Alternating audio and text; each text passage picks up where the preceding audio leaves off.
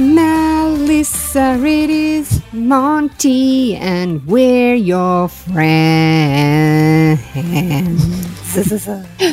Hi. Seeing as you called me Melissa, you should have called yourself Katie. Yeah, I was going to say Katie, and then I was like, no, people don't know me as Katie on the pod. That would be awkward. Duh.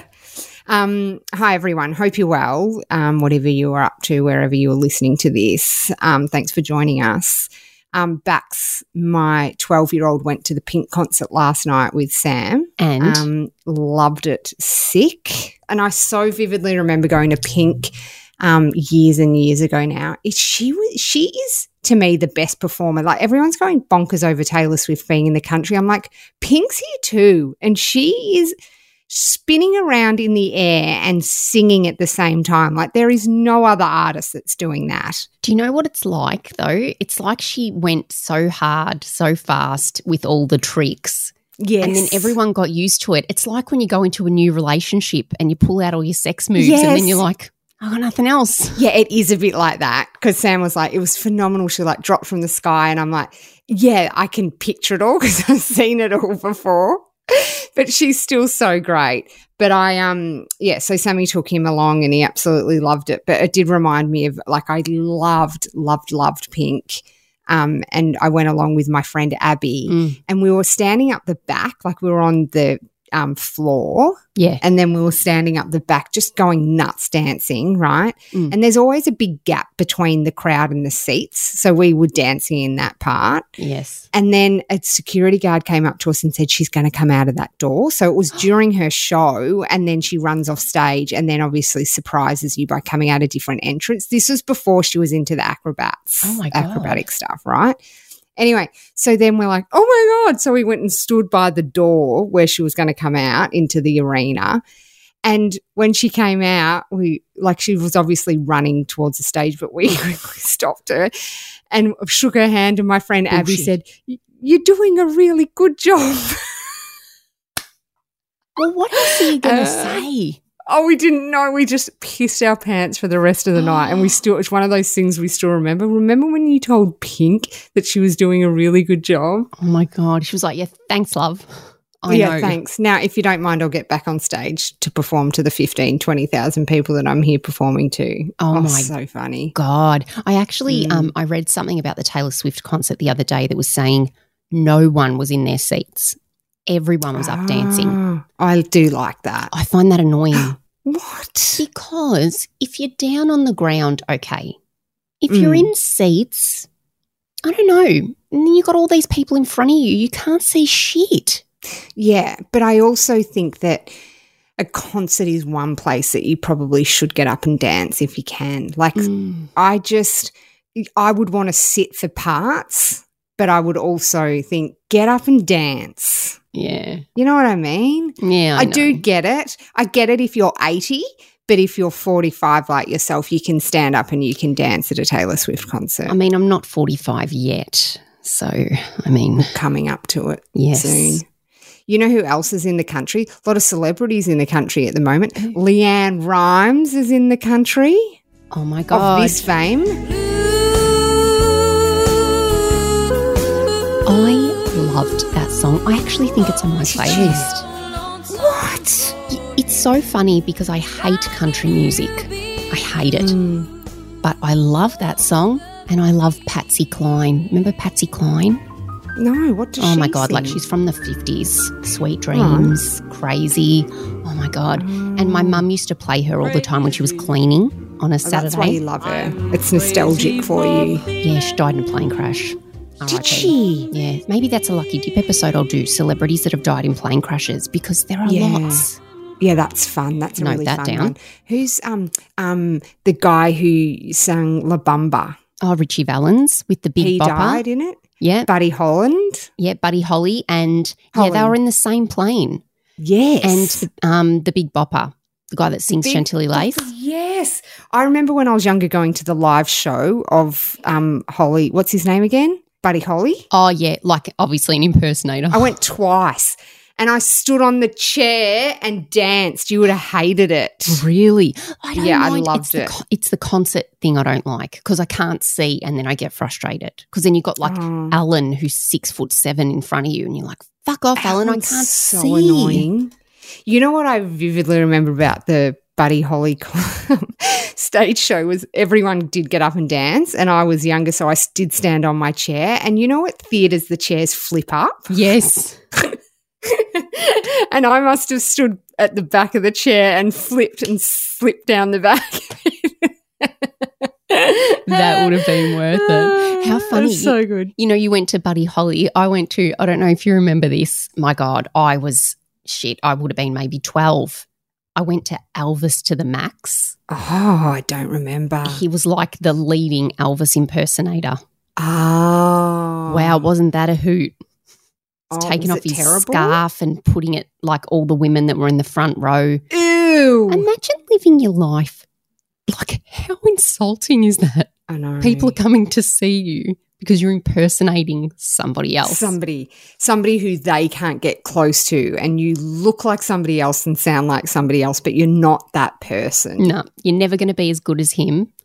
But Never. The only reason people want to listen to you is you vaguely look like him. Yeah, it's funny, isn't it? Imitators. It's so funny. Anyway, so Leanne is in the country with her husband Eddie. Is it Ciprian? I think it's Ciprian. Ciprian. He's so hot to me. Agree. I find him incredibly good looking. Agree. So he was married to Brandy from the Real Housewives of Beverly Hills, and then he and Rhymesy had an affair in 2009 or something like that. And remember how scandalous it was? It's like Taylor Swift having an affair with somebody because Leanne was such the squeaky clean good girl. Yes, and he would have something hot about that idea. Oh. He just totally corrupted her, like Michael Hutchinson, Kylie Minogue, you know. Yes. He would have really, he would have blown her socks off. He would have blown her she would have had those little socks that you'd fold down with the frill on them, and he would have just blown them right off. So she's a judge on The Voice. I didn't even realise that show was still going. Yeah. No. So Rita Ora and Jessica Mauboy have left, and now it's Adam Lambert, Guy Sebastian, Kate Miller-Heidke, and Leanne Rimes. Right. Do you also remember she had like a big glow up after they got together? Oh, yes, she did. She really got quite funky, didn't she? She was such a dag, and then she just came out and was like, oh, Leanne Rimes is quite sexy. And they had a reality show. Did they have a reality show? Yeah. It didn't work at all. And I remember because I loved the Housewives of Beverly Hills, Brandy was watching it on that show, making fun of it. Oh, well, look at them. And yeah, but she seems slightly unhinged to me. Oh my God, she's totally unhinged. Okay, speaking of love birds. So you know this thing that people have talked about for years, the love languages idea? It's the 7 love languages, the purple book. There's 5. Oh, is there 5? Yeah, and did you know that book was written by like a Baptist pastor? Oh. Yeah, that's sort of, I read that and I was like, I remember my psychologist years and years ago was like, that's horseshit, that book. It's unrealistic for couples to live into that. And I was like, oh, a lot of couples really thrive off learning each other's love language. I know the idea of it. I've never read it, but it's there are 5 love languages and we all want to be loved in a certain way. So we need to love our partner the way they want to be loved, and they need to do the same for us. So they are receiving gifts. Imagine that was your love language. I know, just I've been wondering what's the basis of your relationship here. But receiving gifts, quality time, words of affirmation, physical touch, acts of service, right? Anyway. Like taking out the bin and stuff like that, is it? Like, you know, like if Sam said, hey, I've just filled up your car with petrol and I've done the shopping, you'd be like, I love that. Take me now. It's just that. I hate filling up with petrol. I hate it. It's so annoying, right? I hate touching the Bowser. I always think, how many people have touched this thing? My hand feels disgusting after I've held that Bowser. Bowser. How's that? It's a good euphemism for penis.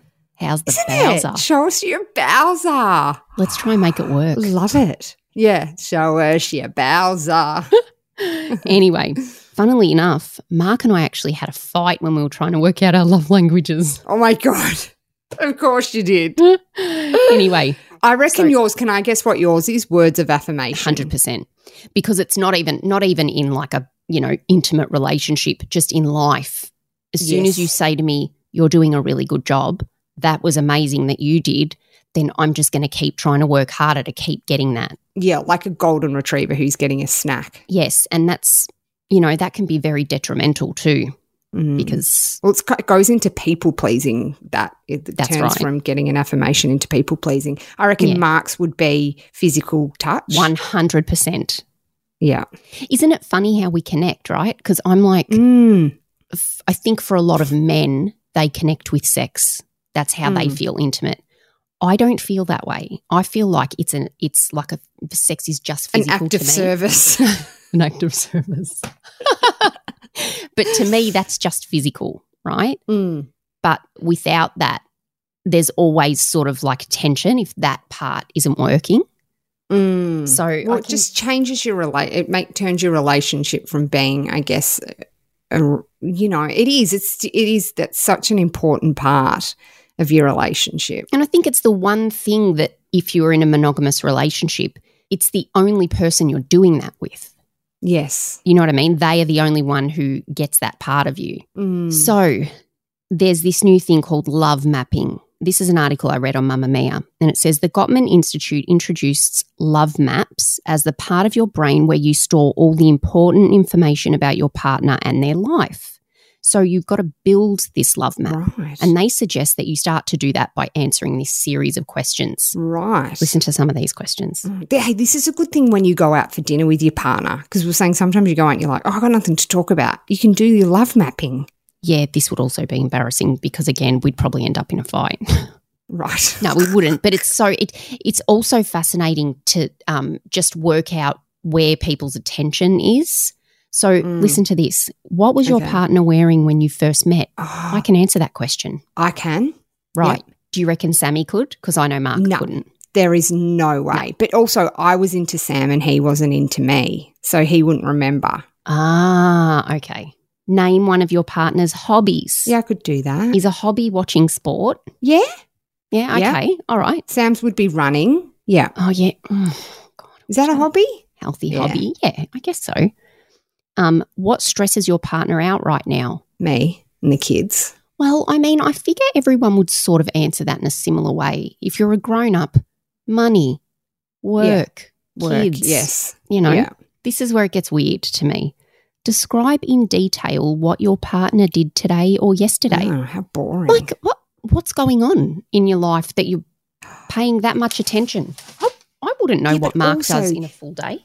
Your days are so monotonous, especially as a parent or a working parent. Like, I could pretty much map out Sam's day for you. Do you know what I mean? It would be like, get up, have a shower, go to work, walk to the coffee shop, come back, get on calls. Like, it would be so dull to do that. I know. One of your partner's greatest fears or disaster scenarios. Sam's is going to jail. He's like, I love prison shows. Like, I can't just find prison or drug shows fascinating because it's so far from my world.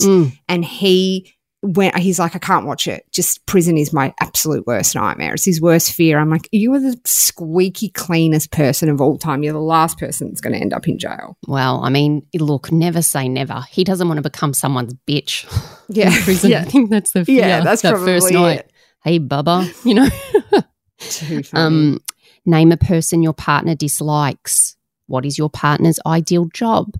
What medical problems does your partner worry about? They're saying that you ask each other these questions, and then it says that from that you begin building a love map of your partner in your head, and that's meant to strengthen your relationship. And I'm like, I don't know. I reckon the love languages seems like it works better. It's just easier. Stop trying to reinvent the wheel. Yeah, there's only 5 love languages, and then once you've picked one, you can forget the other ones. You know what I mean? Where this is a lot of questions, a lot of talking. It's a lot of talking. Who has time for all that talking? I know Sam would start to answer and my eyes would glaze over if he went into detail about his day. You know what I mean? I'd be like, ugh. It's so obvious with you as well. You can see. Isn't it? You can see. You can't even hide it. I wish that I wasn't like that. I really can't. No, I think it's good. I think it's good you're like that because you can, I think you do that more with the people you feel that you can.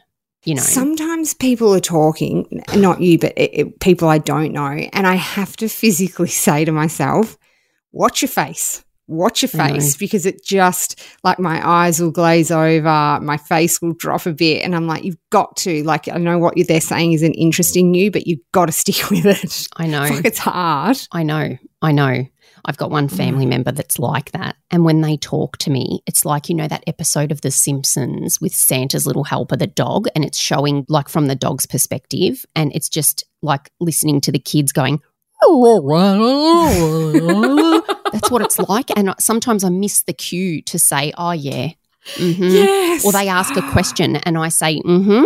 And they're like, wait, I just asked you. And you're like, oh, fuck. Oh, no. Sorry. But also, do you think sometimes it's people's tones in their voice that put you into some kind of trance, or it's more what they're saying? I reckon some people are just boring, and that is nasty. People are so boring. You know, and they're boring for you, but they're probably not boring for, you know, Tim. But for me, their they're boring. Husband or their wife. Because sometimes I'm like that. And it's hard to get a couple that both like excite you and energize you and that you want to engage in. Do you know what I mean? Like, you often will meet somebody and you're like, you're so awesome. And then you meet her husband and you're like, you're a drip. I know. How's that a weird couple where you're like, yes, a mismatch? Yes. And you know what I hate about myself when it comes to that? And it's such a horrible thing. And I would tell someone else off for saying this, but the rules don't apply to me. So it's out on. A lot of the time, I don't gel with the woman. The guy's great. The woman is like a drainer. And I'm like, yeah, right. And I'm pretty drainy myself. So to say that, actually, I'm not a drainer like out or in public. I'm a drainer you're at not. home. You put on a show. I'll put on a show. I put on a show. One of my friends, one of my relatively new friends, she's great and her husband's great. And she said, he thinks you've got the best bants of anyone. And I said, are you kidding? I feel very sorry for him if I am the one with the best banter. Like, who has he got in his life? I feel like that's almost the best compliment anybody could give me. Same. But now I feel like I have the pressure to razzle and dazzle every time I see him. Do you know what I mean? It's like I never weather chat with him or anything. I'll go straight into something that's of some interest, might be, I don't know, I can't even give you an example. But now I'm like, oh, shit, I've got to be on. I've got to be happy and razzly and dazzly and shiny. There's also some people that bring that out in you, that you have that connection, that you play off each other. Yeah, well, he does do that. So maybe it's not that hard. Maybe it isn't going to be that hard next time I see him. Oh, you're like little soulmates, not in a love way, just in a, just friend soulmates. Isn't it nice when you do find somebody that you have an instant connection with, that you're not just standing in silence going, what am I going to talk about next? What am I going to talk about next? But it's just that natural flow. Easy, no work. Yes. Yeah, it's very good. All right.